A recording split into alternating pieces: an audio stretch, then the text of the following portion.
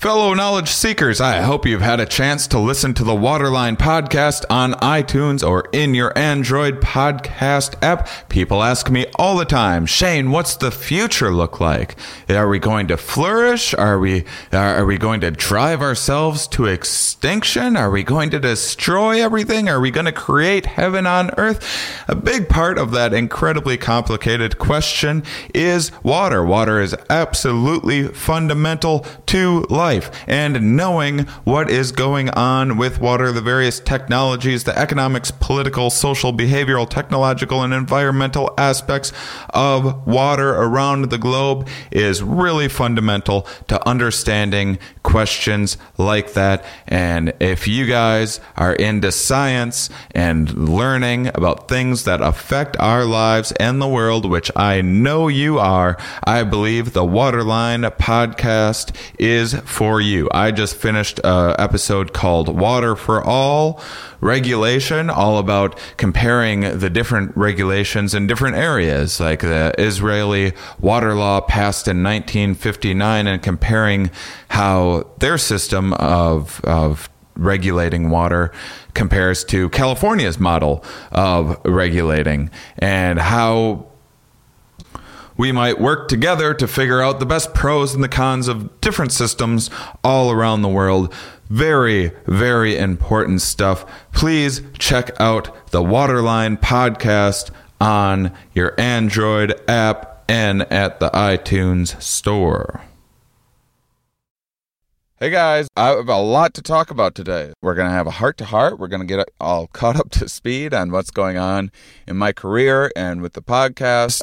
I'm making some big changes with the podcast lately, and that I need to share with you guys moving forward. I'm so happy that this episode's actually coming out. I thought there was no chance. I did the same thing I always did, plugged my recording device, which is a thing called a Zoom, for those of you in the know, into the soundboard. Did the same thing I always do. Audio was completely worthless and unusable. Fortunately, there were some cameras there recording all the events at this Psychedelic Science conference, but it's also in this marketplace, and there's a million other things going on, and this stage is one small part of it. So people are looking around, looking at various artists' work and stuff like that, and so it just is not the best audio that we have had on here. But I'm hoping that knowing that ahead of time will help you deal with it. And my new editor, Jimmy, by the way, check out Jimmy Fro podcast for if you're into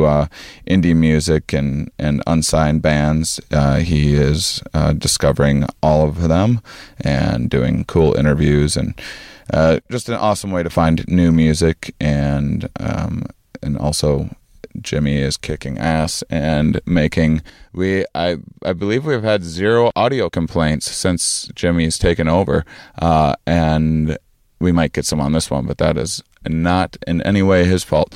But so when I share with you guys like the kinds of things that I have going on, I wish I could tell you more about this or that.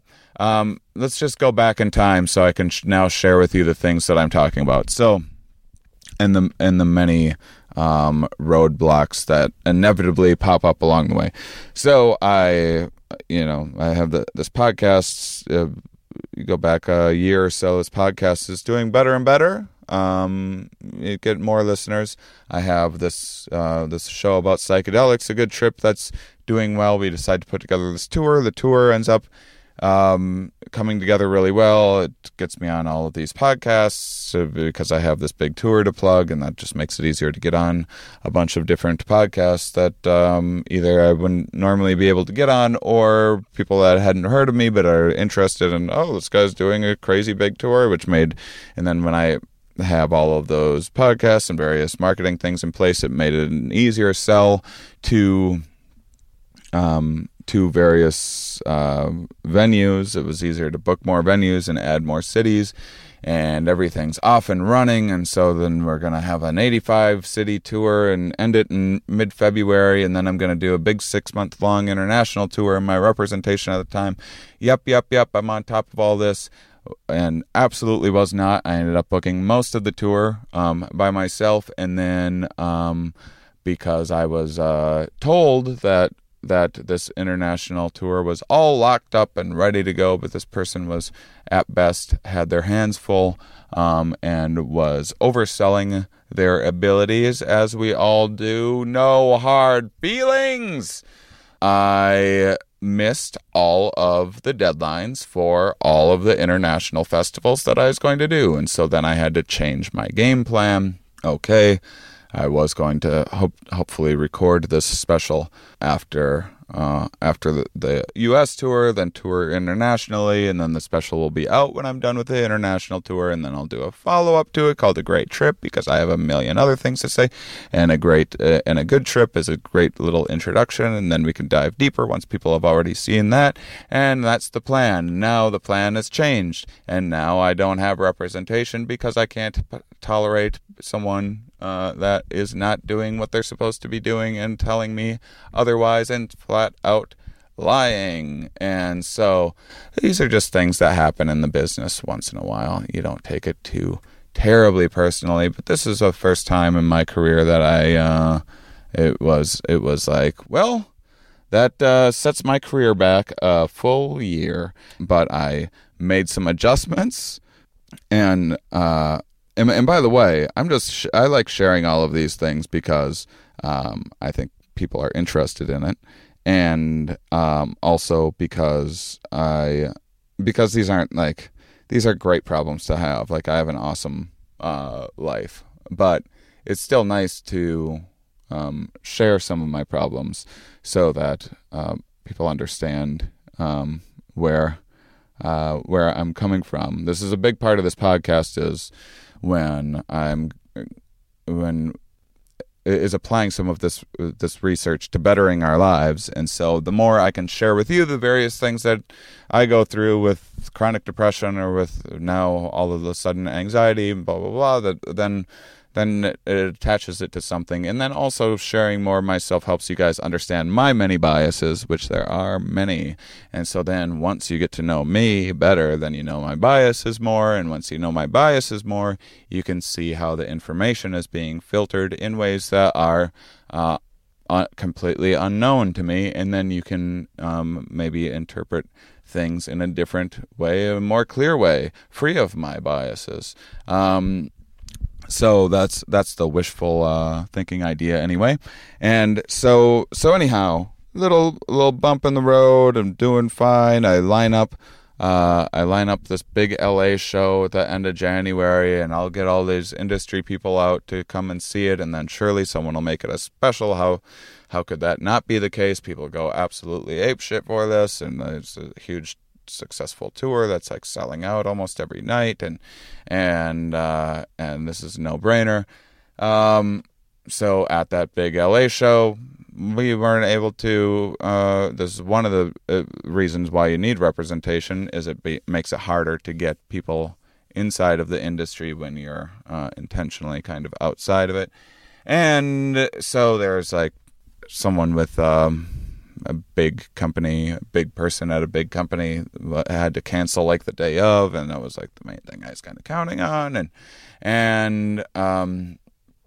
and so there's another setback. Okay, well, I'll just extend to the tour through the summer, make it over 100 cities, and all of a sudden in February, my shows just started taking a massive hit. I do a lot of social media marketing, and all of a sudden they were getting incredibly expensive.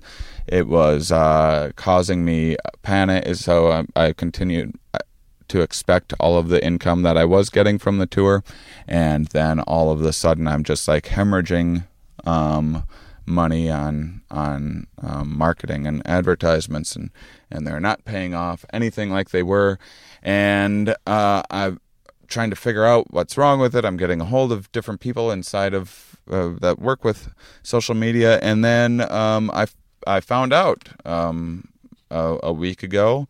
I was at a meeting with a bunch of psychedelic researchers and advocates and influencers, trying to figure out how to move forward with advancing psychedelic therapy and getting accurate information out to the public and spreading the word. And I do a lot of weird things, guys. I'm in a lot of the strange, weird circles, and then someone started talking about how social media has started, much like they've been filtering out for like various hate speech and blah blah blah. And there's this big issue: is this freedom of speech, and is this inhibiting freedom of speech, or do we need to not have the KKK on Twitter and blah blah blah? If you've seen some of these stories in the news that I've kept myself out of.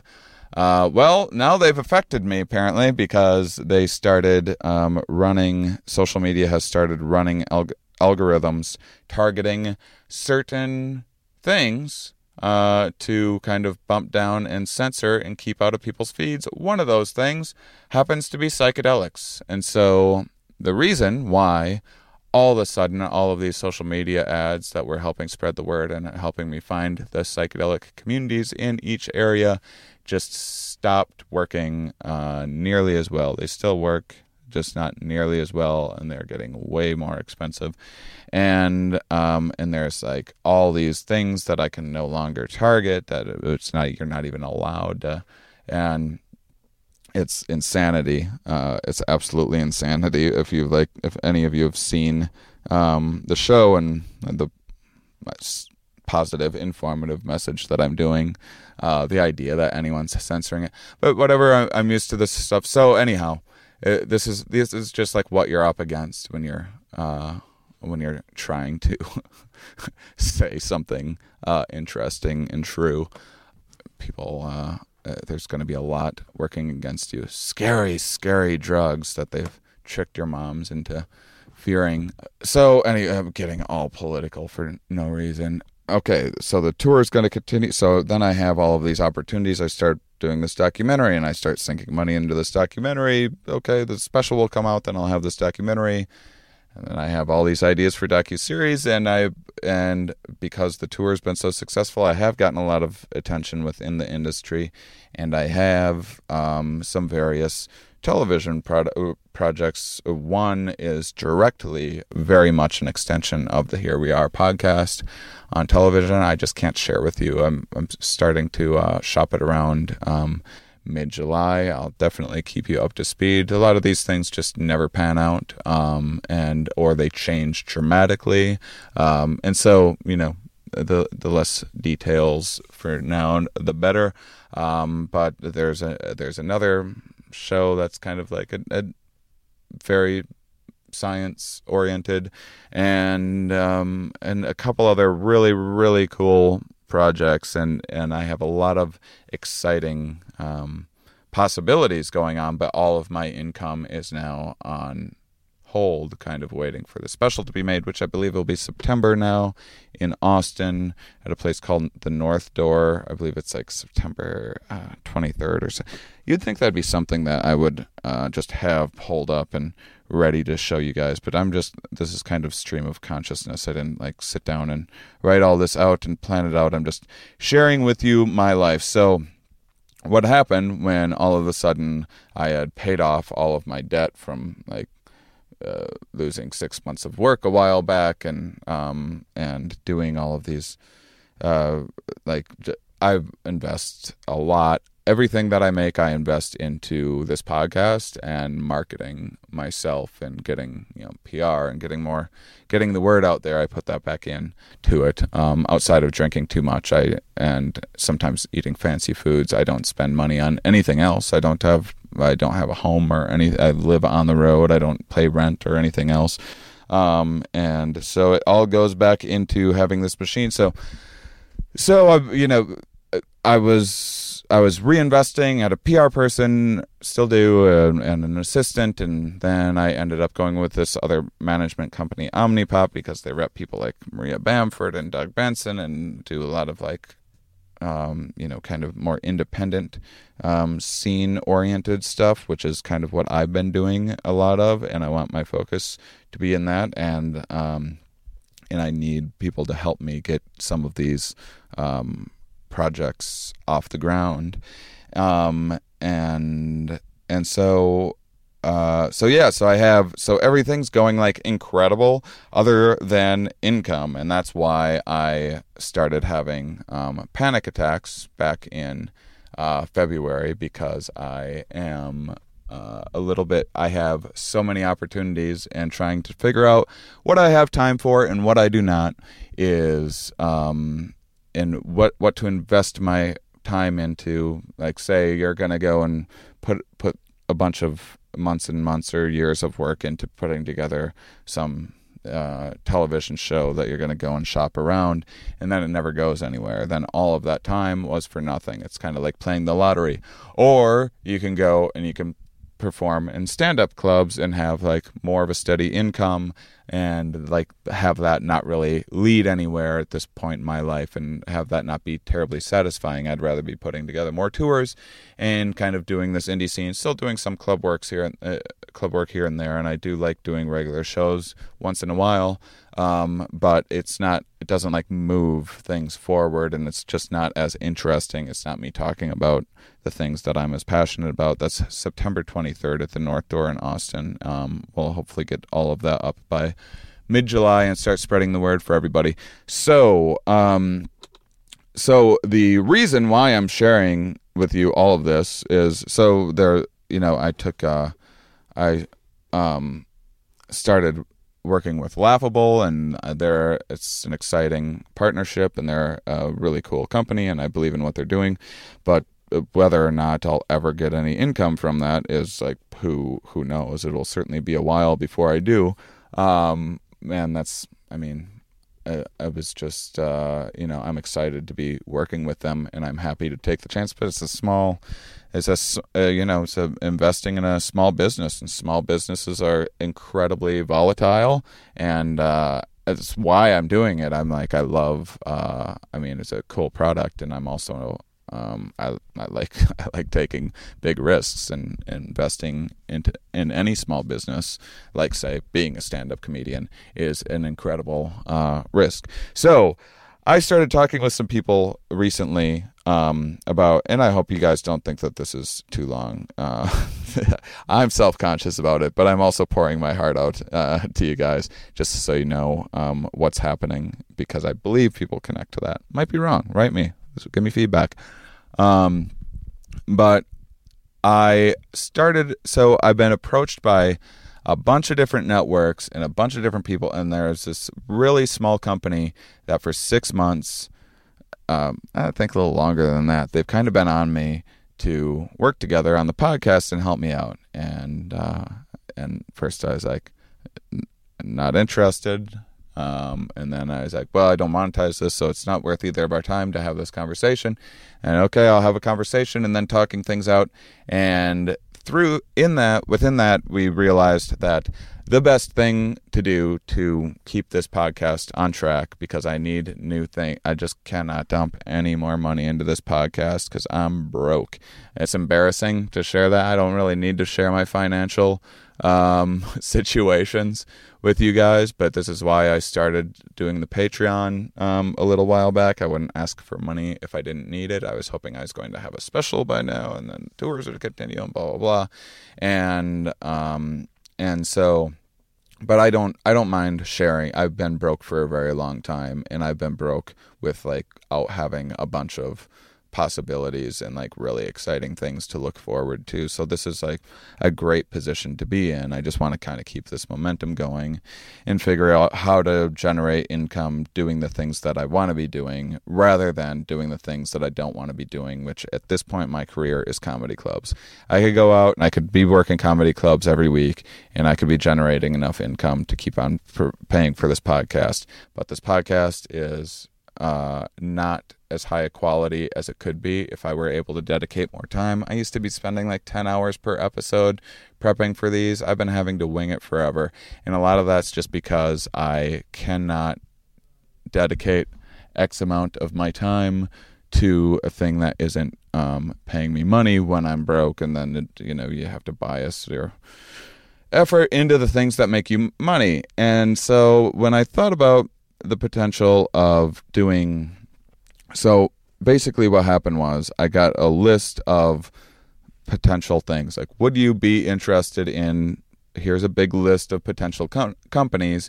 Do you use any of these things? Are there any of these things that you actually believe in that you would be interested in advertising, so you don't have to feel like you're selling out or whatever, which is something that I'm self-conscious about. And so where it is right now, we haven't started, but I just started working with this group, and it's they're not going to have any like control over anything that I say or anything like that, any of the creative parts of it, but they are going to be helping me getting more guests and helping me improve audio quality. Like, I'm going to get headset microphones for my guests, because sometimes scientists really suck at using microphones because they don't have experience with it. I'm hoping to get a little soundboard rather than just using this Zoom that I'm using to potentially get more higher quality audio. I'm hoping to I would love to stick a little more money into this documentary, but I don't have any. I mean, we can finish it with what we have, but we can make it great with a little more. And I kind of am really dreading like doing a Kickstarter or whatever. It might come to that, who knows.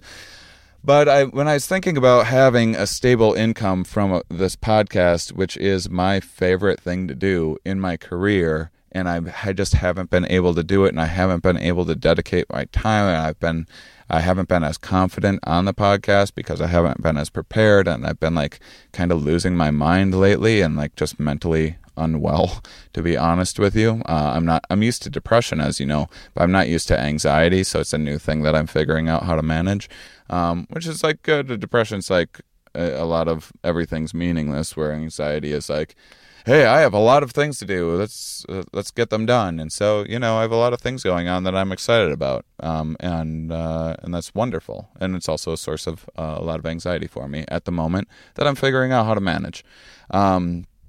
And so the idea of having a stable income off of making a weekly income off of this podcast and being able to not have to be on the road as much, and maybe do something like, I think ideally I would love to do 4 regular episodes and 1 live episode every month. So we do 5 a month. I can't make any promises, but I'm just like, I hate that I haven't been doing this podcast every week, and I hate that I haven't been doing the research that I want to be doing, and like I'm able to interview like Robert Sapolsky, one of my heroes, and I can't even like finish his new book before interviewing him, because I just simply do not have the time, because my time has to be spent on other crap that I don't want to be doing nearly as much. So what this will do, ideally, if I can make some money, it won't need to be much off of this podcast, is it will be something that is stable. So then I'm able to take bigger and bigger chances. Then I can put time into taking the Here We Are to the next level, which is making documentaries and television shows based on it. And so that's what's going on with the podcast, and that's why there is going to be some changes moving forward. I'm not sure when they're exactly going to take place, but I just wanted to get everyone up to speed. And so I hope you appreciated it. And if you didn't, I told you could have fast forwarded all the way to the beginning. So that's or all the way to the beginning of what's about to start right now. So that's on you. But my guess is I'm being overly self-conscious, and that you guys are responding to this because I'm making myself vulnerable, and that's what people attach to for a number of reasons, which you should sort of know about if you listen to this podcast. So, blah, blah, blah. If you have any thoughts or suggestions or anything like that, always feel free to email me. Go to the HereWeArePodcast.com website and click on that. Does it still say Ask a Scientist? That's not at all what it's used for. It's for you to communicate things to me now. But you can click on that and communicate directly to me, and I'm starting to get a handle on my emails. So if you've emailed me before and you were expecting a reply and I didn't, please send me another one. It got lost. I wasn't ignoring you. It just got lost. I've been overwhelmed lately. But anyway, you guys are great, and thanks for being interested in what's going on with the podcast and in my career, and moving things forward and trying to figure out new ways of communicating these things that I think are incredibly important to the public. And so it's what drives me, and that you guys are always such lovely, wonderful people that are so inquisitive and want to know more is terrific. So I'll talk to you very, very briefly at the end of the podcast about some exciting new episodes that we have coming up. And other than that, enjoy. Are we? Yes. Where are we? Here. Why are we here? Not entirely clear. We are misfits thrust into existence by random chance, with no hints at all as to how we're supposed to make sense of it all. It's immensely bizarre. Here we are.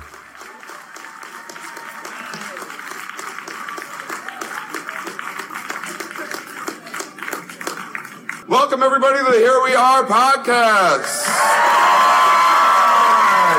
Thank you. I'm Shane Moss, and welcome to the Psychedelic Science 2017, everybody. How about a hand for that? And so being that it's a Psychedelic Science conference, I thought it might be appropriate to have some researchers on who work with psychedelics. That seems reasonable, right? I was going to do a whole episode about zebras or something, but psychedelics is probably something that you guys are a little more interested in.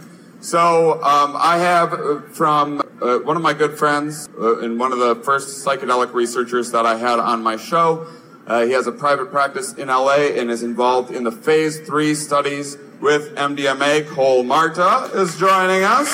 Cole, take a seat.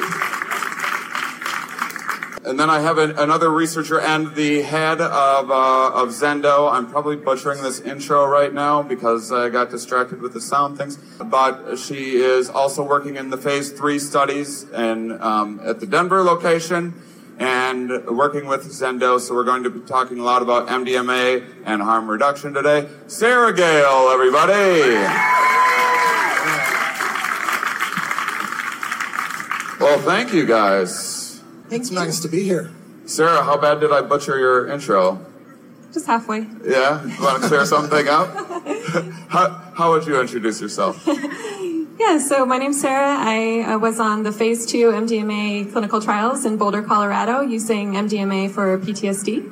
And I'm also the director of the harm reduction at MAPS, the Zendo project. So it's really good intro. What is it about Boulder, Colorado that makes it prime real estate for psychedelic research? Are there people there a little more into... I've noticed a lot of man buns in Boulder, Colorado. Did you just do a count of man buns and then you're like, we'll just set up our research right here? Yeah, there's a direct correlation of man buns and enlightened thinking, because it kind of holds all the enlightened energy in the top of the head. Right. And Cole, can you talk a little bit about your research? Sure. I've done some research primarily with ketamine and depression. I did a review article, and that was published in the ketamine papers that was published by MAPS, the second chapter of that book, with my co-author, Wes Ryan, who's here somewhere at the conference. And I'm also involved in setting up a site in Los Angeles for the phase 3 study for PTSD.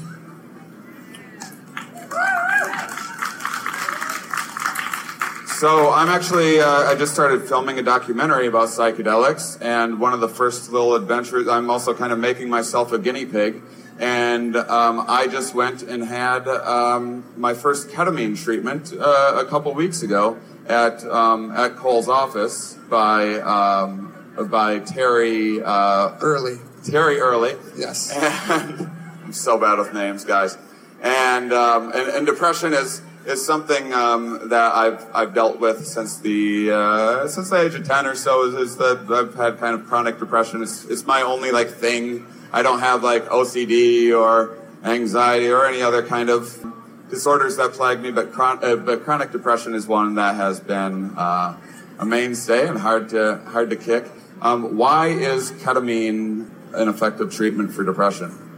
That's a really good question, and we don't quite know the answer. We thought we were on to some kind of solution with a model that involved the NMDA receptor, and because it's an NMDA receptor blocker, but subsequent studies with other NMDA receptor blockers haven't borne nearly as much fruit as ketamine specifically. So the mechanism's still a bit of a mystery, but the efficacy is pretty well demonstrated at this point.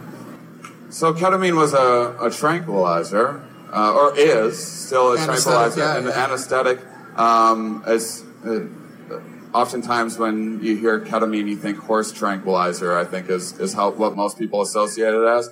I had like a pony dose, so it wasn't that crazy. I didn't do the full horse. Not a full horse dose, but how did this? How was it discovered that a anesthetic could be used for therapy? Well, actually, it came from the anesthesia literature. Ketamine was developed in the early 70s, I want to say. So it's been around for like 40 years as an anesthetic. And the anesthesiologists had noticed this phenomenon of people with depression seem to, have a response to their depression even after ketamine for like a surgical procedure or something like that.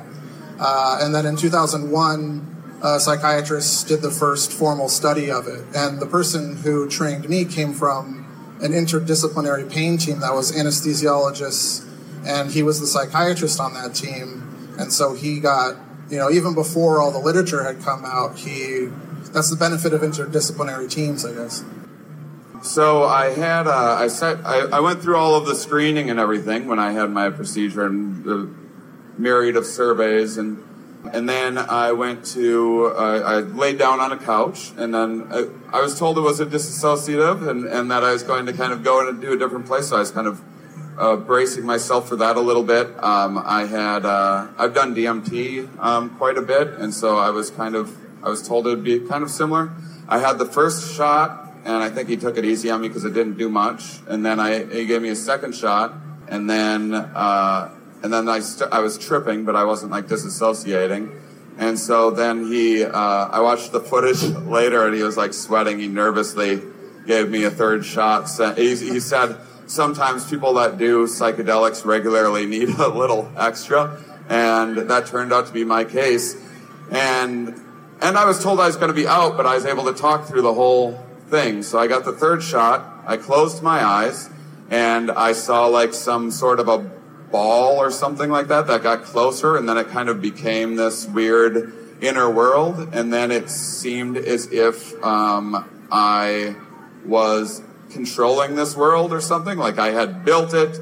It felt like I was throwing a surprise party for myself. Like it felt like this world is some trick that I pulled on myself to get back to this, like ketamine was like this real world. It was like, hey, you're back. And I wish I've had similar things like that on DMT. And then it felt like there was this responsibility to having created this world. And I kept on saying, as I was describing it, Dr. Terry said that he said afterwards, he's like, well, it seems like guilt and responsibility are this common theme. As I saw, and I have these amazingly hardworking parents. I had a very conservative Midwestern upbringing, and my parents worked like 90 hours a week and whatnot. And it was really, it was really imprinted into me early on that you needed to work really hard all of the time, and if you didn't, you should be ashamed of yourself. And and it was like after that ketamine treatment that it really kind of hit home for me how much that affects me. Yeah, and it's interesting how you can have this this state that's a completely different world, and then kind of come up with these almost metaphors that relate to this perception. Yeah, absolutely. Yeah, and that's really interesting. One thing that hasn't been shown yet, or at least not that I'm aware of, I'd love to see it in the scientific literature, is the value of the experiential aspect of it. So far, the really well-designed studies done by the NIMH, National Institute of Mental Health, have looked at the experiential aspect as this unwanted, unfortunate side effect of dissociation and psychosis. And unwanted side effect of dissociation. Right. And one of the scientific questions I've been trying to ask and answer since I sort of became interested in science is there value to the experience itself? Because when they did try to minimize those side effects, they still had an effect on depression. However, when I was talking about the other NMDA receptor blockers that have been looked at, it's interesting that so far the only NMDA receptor blockers that are effective antidepressants have been ketamine and nitrous oxide, which both deliver this dissociative subjective experience. So my sense is that there's some link there, but it's yet to be seen. So always, usually I do these one-on-one, and when I do live podcasts, I have multiple guests. So there's always the setting up of what people do. There's always like one person talking a lot, and then another person sitting there quietly. So Sara, why don't you tell us a little bit about MDMA, and then this will all work nicely into a nice, smooth flowing conversation. Great. So MAPS is going to be starting our phase 3 studies, MDMA-assisted psychotherapy for PTSD, very shortly.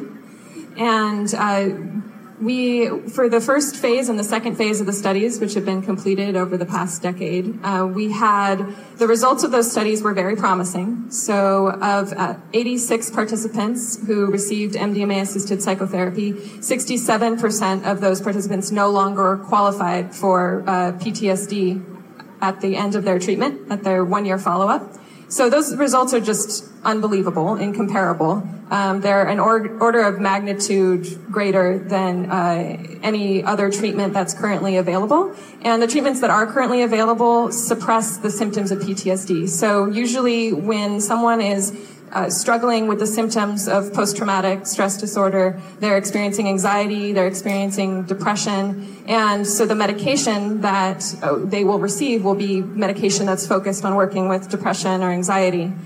And as we know, those medications don't address the root causes of trauma and the symptoms, they just merely mask the symptoms. And so MDMA is the opposite of that. It really helps people process the emotions and the trauma that is stored in their physical body, that is stored in their mind. So it really addresses the deep-rooted psychological, emotional, and physical manifestations of trauma, and helps people really heal from the experience and integrate their experience into their lives so that they can move on.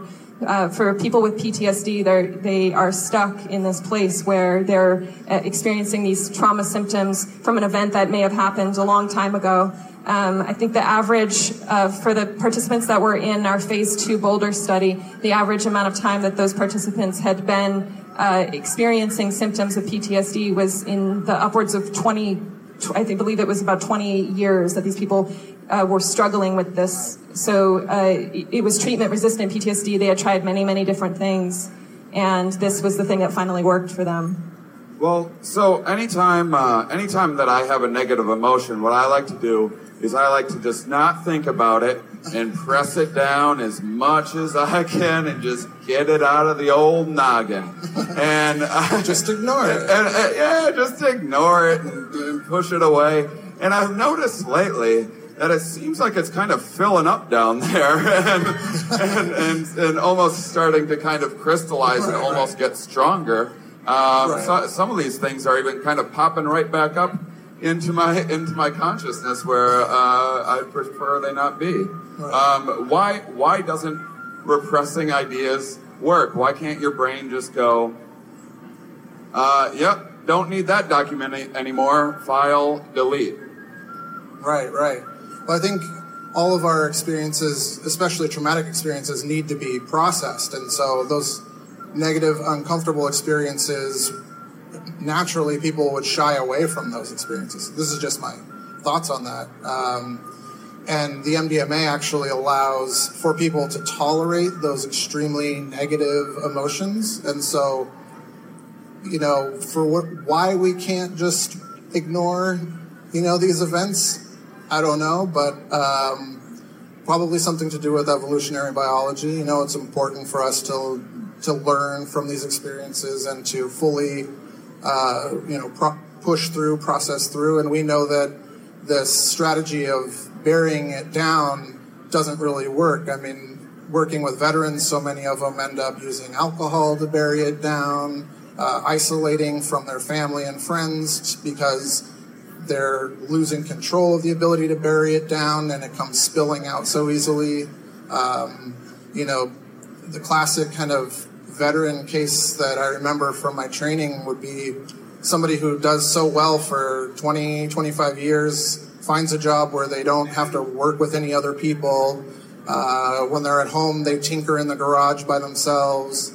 And one day somebody does the wrong thing and they end up, assaulting their boss or assaulting a police officer. It's like low incidence but high intensity events for these people that it comes spilling out like that. So it's not a successful strategy. It does seem like the mind is better at remembering things, especially these really salient, important moments where if you were in danger or something, or you erred in some way. The brain, as a process of learning, will try to remember, and it seems like there's these kind of open loops in the brain sometimes that, I'm amazing at procrastinating. I can put off all of my responsibilities for years. It's like really record setting, but until I actually get a task done or take action on a task, it just keeps on. The more things pile up, it just keeps on popping up in my mind, and it's incredibly distracting, and I can't think about other more productive things. But once I start taking action and processing them, it feels as if it kind of closes this loop in a way. Right. Is that a little bit of kind of what's happening with sort of processing and integrating these negative memories? Yeah, so people talk about this concept of unresolved trauma. So especially in the field of somatic psychotherapy, where people really work with the body in the therapy process. Not body work, but working on really attending to how the trauma shows up and where we hold it in our body as trauma energy. Gabor Mate talks about trauma, and we have Stan Groff here talks about transpersonal trauma and intergenerational trauma. So not just biographical, your own life experiences, but the possibility that we actually carry this transgenerational trauma from our ancestors that gets passed down through the lineages, so trauma it results in incomplete, unresolved emotions, energy. And it actually gets, many therapists say, it gets stored in our physiology, actually gets trapped in our minds and in our physiology. And so the process when you're working with MDMA or when you're doing another treatment that uses the body or works with trauma, you're really working on completing a process that didn't get completed. So when we experience a traumatic event, we are triggered into a fight, flight, freeze response. And so those memories of the fight, flight, freeze, as humans, we actually store those experiences. When you see an animal who experiences trauma in nature, they'll run away from the predator, and when they get away, the first thing they do is they shake it off.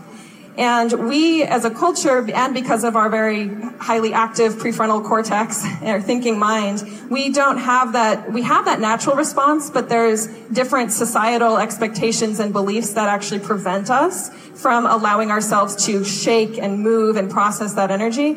Or we're stuck in situations like when we're children, where there's abuse at home, sexual trauma, physical trauma, these things where we actually can't get away from it. Right, where we're actually stuck in those situations, and that causes this chronic trauma response. So what we see out there in the world, even for people who don't have PTSD, is this is a pretty intense world we live in, pretty intense time to be alive. I guess it always has been, but we really experience these little traumas on a day-to-day. So with the MDMA therapy, we're working on this thing called post-traumatic stress disorder, but we all carry these traumas that we've held in our system.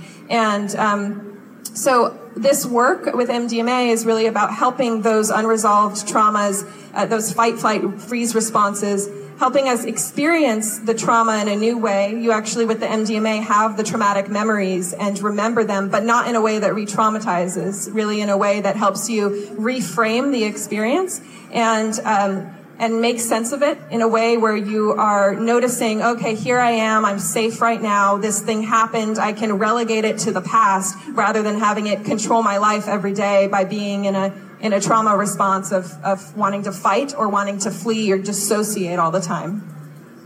So, you may not be able to answer this. I'm wondering how much, as you bring up culture, I'm wondering how much cultural influence there is, if there's varying rates of PTSD in other regions. So I had a very kind of a strict but very wholesome Midwestern upbringing. I would describe my upbringing as very like Leave It to Beaver, like white picket fence. Like everyone was just, it's real nice. Wisconsin, it's just sure is nice around here. My parents are from Iowa, and it's just everyone's so nice. And there's a couple really easy to follow rules to be nice all the time. What you do is you talk about the weather and you talk about the Packers and literally nothing else. And if you are going through a hard time or feeling a little depressed or something, well, why don't you just try smiling more? And so there's all these different but other cultures might and other people's upbringings, they might be very open. You might have two veterans in the same trench go through the exact same horrific experience. One gets home, tells his family about it, goes to therapy, writes a book about it, never needs this MDMA stuff. Other people might, because they might feel like they're doing a disservice to their fallen brotherhood by kind of complaining about this stuff, might not ever address it, and they one has PTSD, the other one has a normal life. Can you comment at all on any kind of cultural variance? Absolutely. Like, you definitely hit on a big issue that not everybody not everyone who experiences trauma, even if they're at the same event, the same sort of inciting trauma, develops this PTSD response. And it's a really fascinating and interesting question. We know that there are a lot of different things that predispose somebody to develop PTSD. But I think culturally that question really fascinates me. And one of the challenges to the work so far has been that predominantly the people who have been recruited have been Caucasian, of a particular age range, and so as this work progresses, we're really hoping to find a way to enroll and to tap into other cultures, a more diverse group to explore some of those themes. So as we're talking about moving into Phase 3 and potentially amazing new future where clinical use of MDMA and hopefully other psychedelics becomes legal, it's definitely going to shift a lot of things in our culture. I had my history with drugs was not I didn't have, a lot of people there, our ancestors had upbringings where psychedelics might have very well been a normal part of rituals and ceremonies, and may have, and you're doing these things with your parents for your first time. And, this is part of your earlier experiences, and it's supervised, and there's these traditions, and you see how it's done, and then there's these clinical settings where everything is kind of very carefully measured, which is completely different than what my history was, which was I was just a rebellious person. I didn't fit into this nice little Midwestern upbringing, despite this innocent-looking face of mine, thank you. And I was, as soon as I was like 15, 16 years, as soon as I had the opportunity, as soon as I was offered, I was just like, yes, give me all the drugs. And I made so many mistakes along the way, and I've learned so much from those mistakes too, but the path could have been easier, which is now I have a much more measured, I still want to do all the drugs, but like in a reasonable way, like in a safe way. And Sara, you work with Zendo, which is often having to confront these young, reckless youths like I was. I still kind of am. That are going and doing that don't know that maybe psychedelics aren't necessarily the best party drug in the entire world in every situation. Sometimes better used as a meditative therapeutic aid, and but they've heard about this stuff, and they hear that doing this ecstasy stuff, it will somehow make you tolerate rave music, which I'll never understand. Sorry, I know that's the edgiest shit that I'll say up here to this crowd. But what can you set up what Zendo is? Because Cole, you also work with Zendo, but Sara, you're the head of what's the title again? Director. Yeah. Oh, director. Well, even better. So can you talk about Zendo? One sec.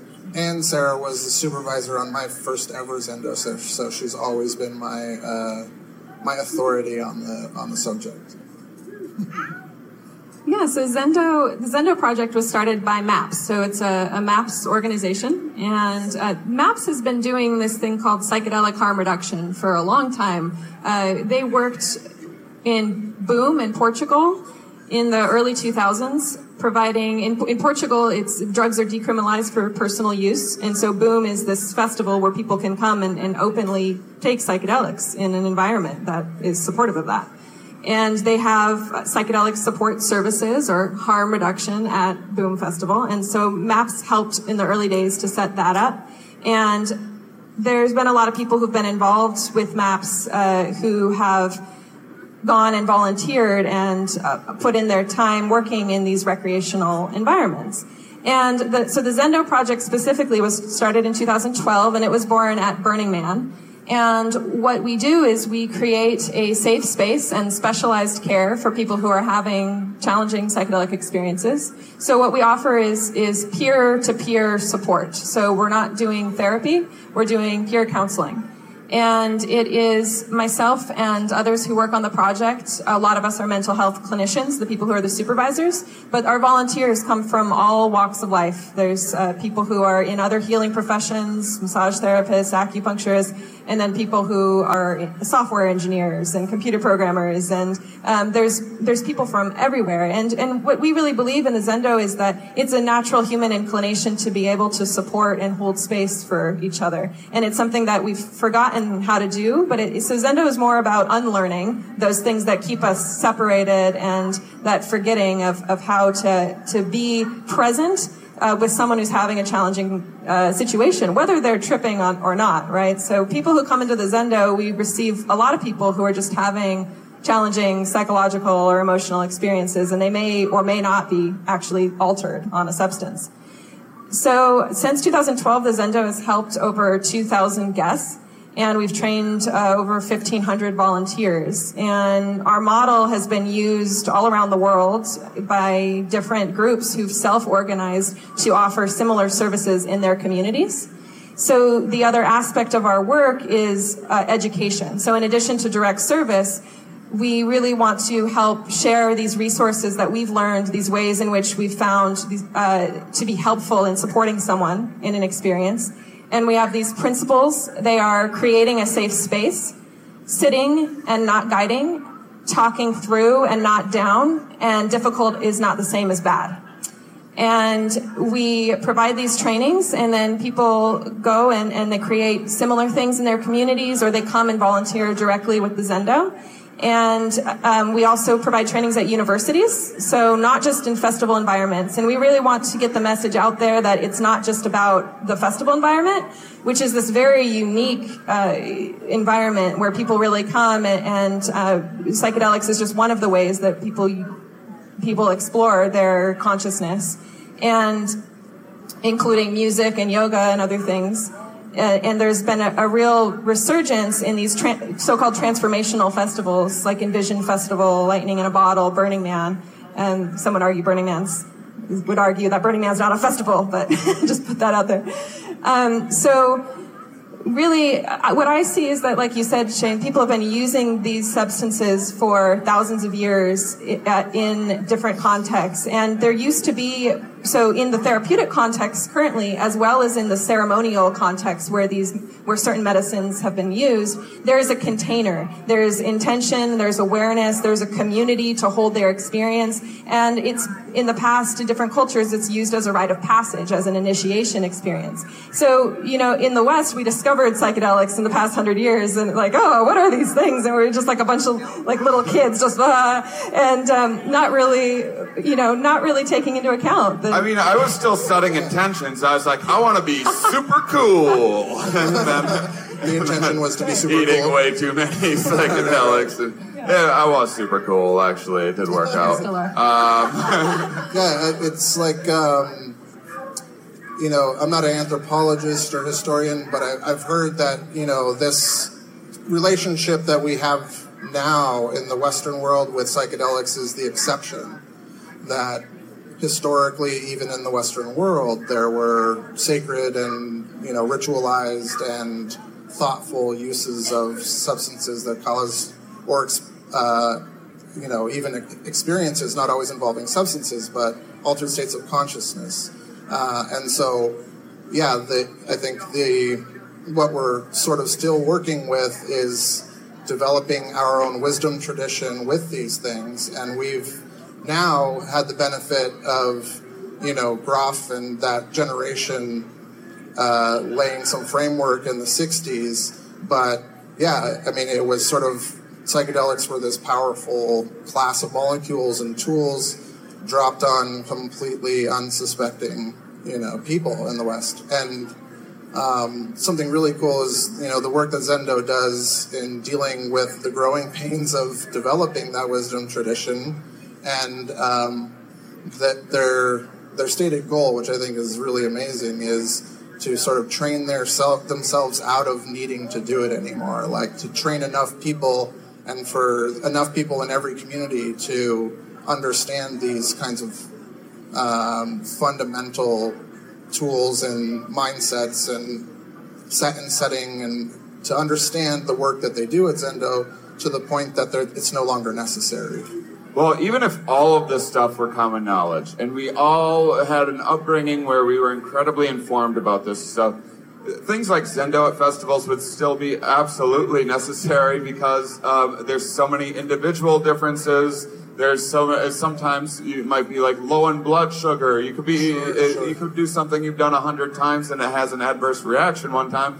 I actually had a little help a few days ago. I happen to be I have an annoyingly high tolerance for most psychedelics, it seems, but marijuana I have an exceptionally low tolerance for. It wasn't always the case, but I just don't smoke much more, and especially when I mix with alcohol, things go wrong. Why do you think it is that there isn't something like Zendo at every single nightclub in the country, every single festival in the country. Why isn't this it should be a requirement? It's a great question. So different events and event producers over the decades have had psychedelic support services at their shows. Whitebird, RockMed, there's organizations out there way back, even Woodstock, had some support, some psychedelic support services. So it's a tradition that has been around, and the tools that we use in the Zendo are not brand new. They are built off of generations of knowledge and wisdom that is held by these elders, these pioneers in the field of psychedelics and psychedelic therapy. And there are, especially here in the U.S., there are certain our political climate and the drug war and prohibition make it a particular challenge to bring these support services to events. There's a law out there there's an act out there called the Rave Act, which essentially states that if you offer these support services at your events, that you're potentially more liable if something were to happen that were a drug-related incident, because you're admitting that there's drug use at your event. And this is the same law, the same act that made it illegal for a lot of raves to provide bottled water at their events. So many people have heard of this. It's ludicrous. And as far as we know, there's been no actual action taken with the Rave Act. So in terms of, there's never been an event producer who was persecuted under this act. But just having it there is enough of a fear for some producers to be very hesitant in bringing these services to their events. So that is one reason. And then there is just cultural stigma and fear around psychedelics. But the producers that we work with and the events that we attend, they know that this is the primary importance, this is the safety of their attendees, and they've decided that takes precedence and importance over this act, and that they're going to choose this over here as the better option, and that if you are having an event where you're having musicians and you're just turning a blind eye and saying, oh, no drugs here, and you're unwilling to provide those services at your event, frankly, you shouldn't be having a music event, because the reality is that this is the reality we're in. People are going to take substances, they have, and they're going to continue to. So we can either make it more dangerous for them, or we can try to keep people safe. I think it's like analogous to like sex education. Yeah. I think it's analogous to sex education, like this abstinence only. Yeah, like abstinence only method doesn't work, especially with teenagers and, people exploring something that they're passionate about. I mean, sure, prohibition is killing children left and right, but it's the thought that counts. I want to quick, because I want to be able to open up to a few questions. We have less than 15 minutes left, and I want to make sure you guys get an opportunity to ask some questions if you'd like. But before that, it's 2017. When was the last Psychedelic Science conference? 2013. 2013. So this is my first one. You guys were both here for the last one, I imagine. Can you? Yes. What have you noticed? This is now the fourth day of the conference. Have you noticed a difference? Because to me, having done psychedelics my whole life, but not really being familiar with these various groups and whatnot until I started doing this show, and so maybe I'm just biased because I just started getting introduced to all these different organizations. But to me, it seems like this is kind of how do you guys feel? It seems like this is kind of a special time for psychedelics. It seems like people are becoming a bit more knowledgeable than 10, 20 years ago, right? Have you noticed anything even in just like the last 4 years? Anything encouraging or anything that you're worried about? I mean, and the time is right too, because we have just the perfect administration to fix everything and make everything great again. So that's encouraging. I like that some people were like, I had no idea I was joking. What the fuck is this guy talking about? So what have you noticed? And you can go back further than 4 years if you want, just in the course of your career. What I've noticed different from 2013 is the caliber of the science being presented is, I mean, it wasn't bad in 2013, it was just in its infancy, and I feel like the science itself is entering its adolescence now. Like, we have some very extremely well-designed, double-blind, placebo-controlled trials that are wrapped up in phase 3. Nothing, to my knowledge, there has never been a phase 3 study funded by donations and by the community support of the people who are going to be affected by these treatments. Like the National Institute of Mental Health, National Institute of Health, government grants and pharmaceutical companies, to my knowledge, are the only institutions that have ever succeeded at getting a phase 3 study, even a trial for a phase 3 study. So it's really historic and a remarkable statement that, the restriction is the cost, and the fact that there's that much support for this kind of work is really telling that, there's really no way to stop this thing, and that's amazing. It's amazing to me how much support you guys get with the FDA and having such a good relationship with the FDA, and that you have gotten approval. And I mean, the DEA is still, I'm trying to use the academic term, a bunch of fucks. But it is so cool that this is within the system. This is working within the system. There's a lot of progress being made. Yeah, there were luckily some rational pathways that were left in the legislation, and it took someone like Rick Doblin and MAPS and an incredible group of people, an incredible community of people behind him to find that trail, sniff it out, and blaze the path.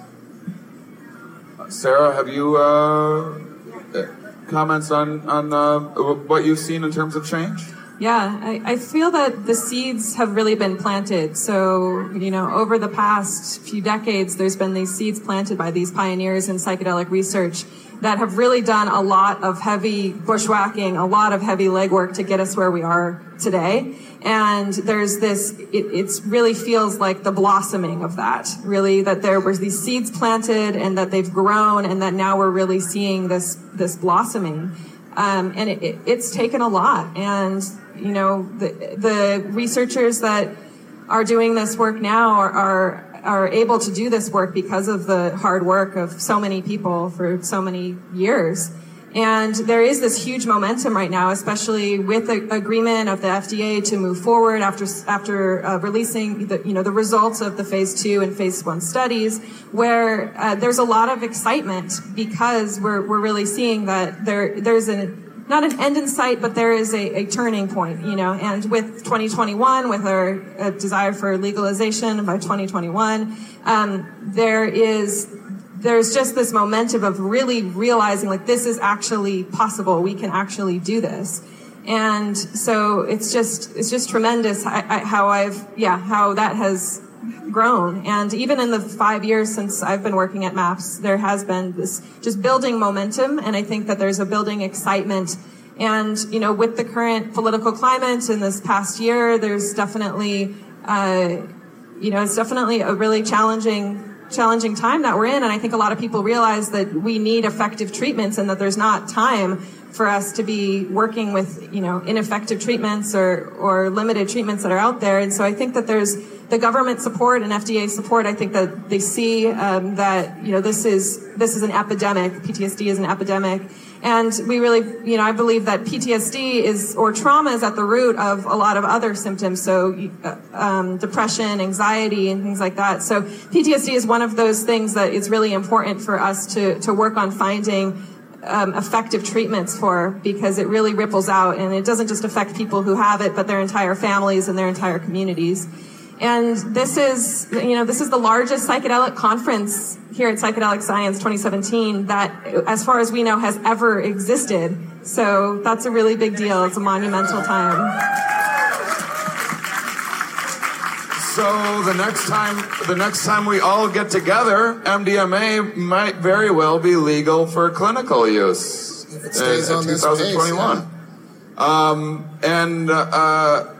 mean, PTSD and depression and all these things are, but I mean, we might also be able to eventually use psychedelics to increase overall well-being. Like you don't necessarily need to have a disorder to gain benefit from psychedelics. That's something that I think is often neglected, because we definitely have to help the people that need the help most first. But once it is legalized for clinical use, will it be for clinical use specifically for this treatment? What kind of restrictions will be in place at that time? That's the model that we're working within, right? So it's really interesting. Marty Seligman from University of Pennsylvania, one of the sort of founders of positive psychology movement, saw him give this awesome TED talk where he talked about the unfortunate consequences of medicalizing the psychology. You know, like the study of the psyche itself being co-opted by the medical paradigm has, you know, one of the benefits has been that it has been addressed the suffering, mental health suffering, you know, with the same kind of vigor and scientific validity that we use to address other kinds of suffering and illness.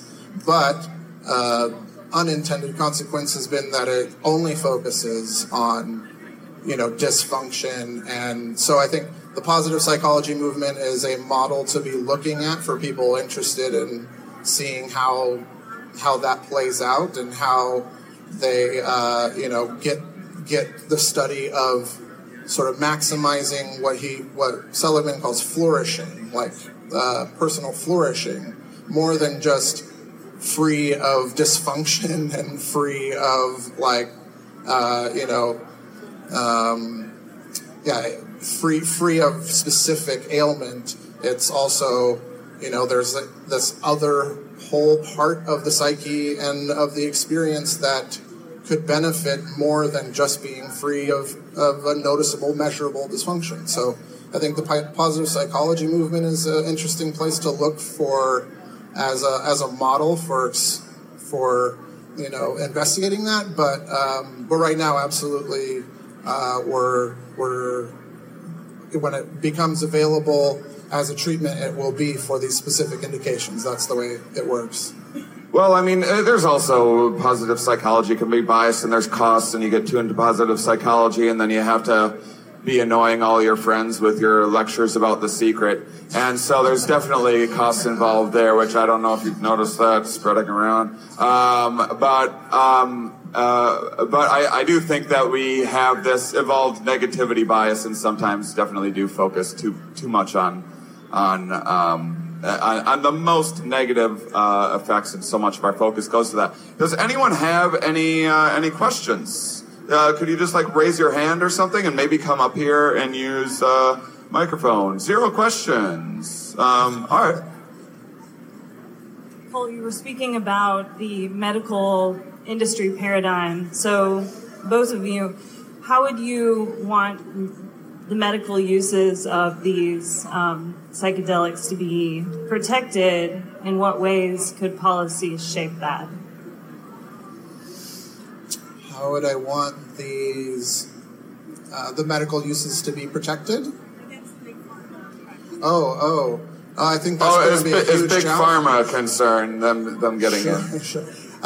Luckily, you know, Big Pharma, you know, this is one of those situations where, again, an unintended consequence. The fact that corporations are beholden to shareholders legally, like CEO can literally be fired for making a decision that they knew they could have made a different decision to make more money.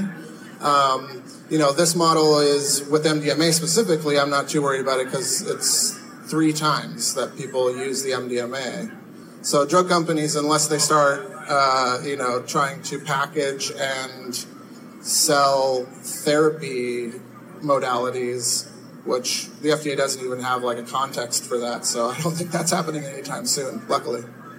Yeah, that's the key piece there, is it's MDMA-assisted psychotherapy. It's not just MDMA. So because MDMA is a known molecule, it can't be patented. It's only going to be used a few times, and so there's not really the concern there. Yeah.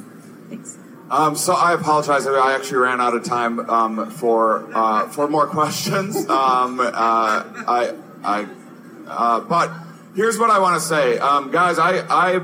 I've spent 20 years as a psychonaut really exploring most of this stuff by myself. I typically trip by myself. I wrote this act, and I started sharing my experiences, not knowing how big the psychedelic community was. I never saw myself doing anything like this, and having done 100 shows on this tour.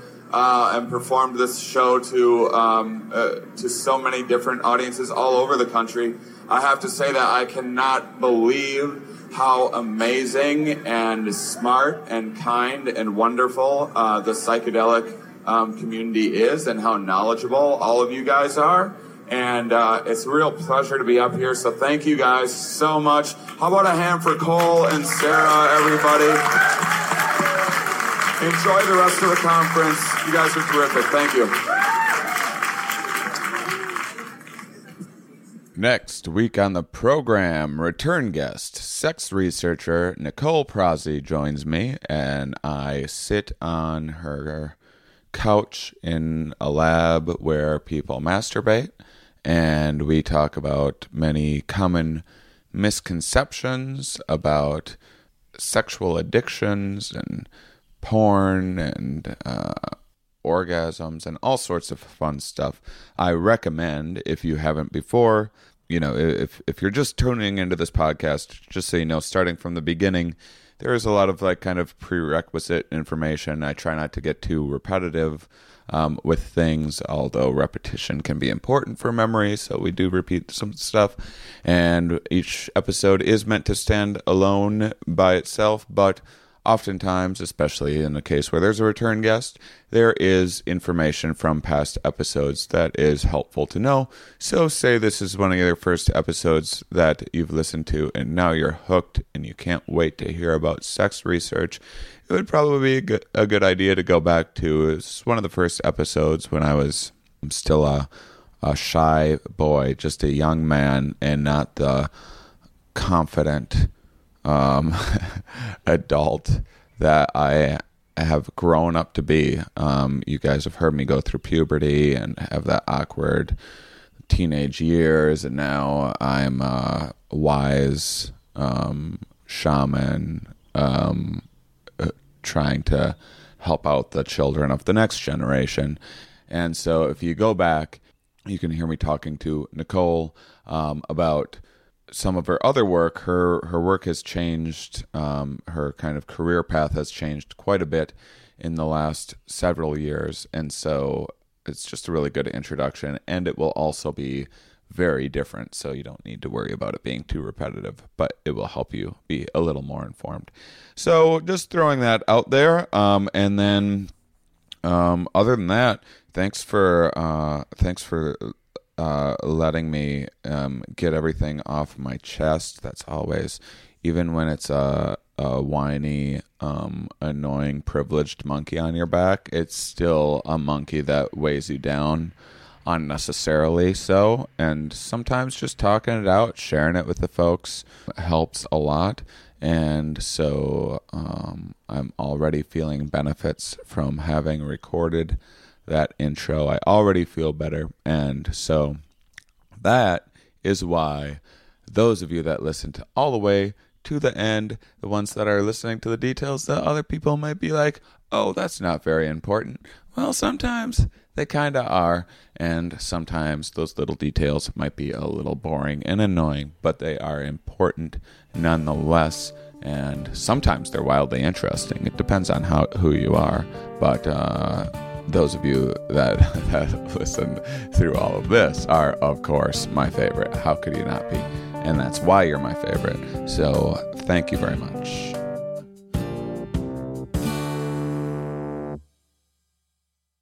Let's say Seinfeld was on an island and he was blowing Boris Karloff. What would that be like? It might go something like this. Oh, Mr. Karloff, I loved you in Frankenstein, and I love giving you a blowjob.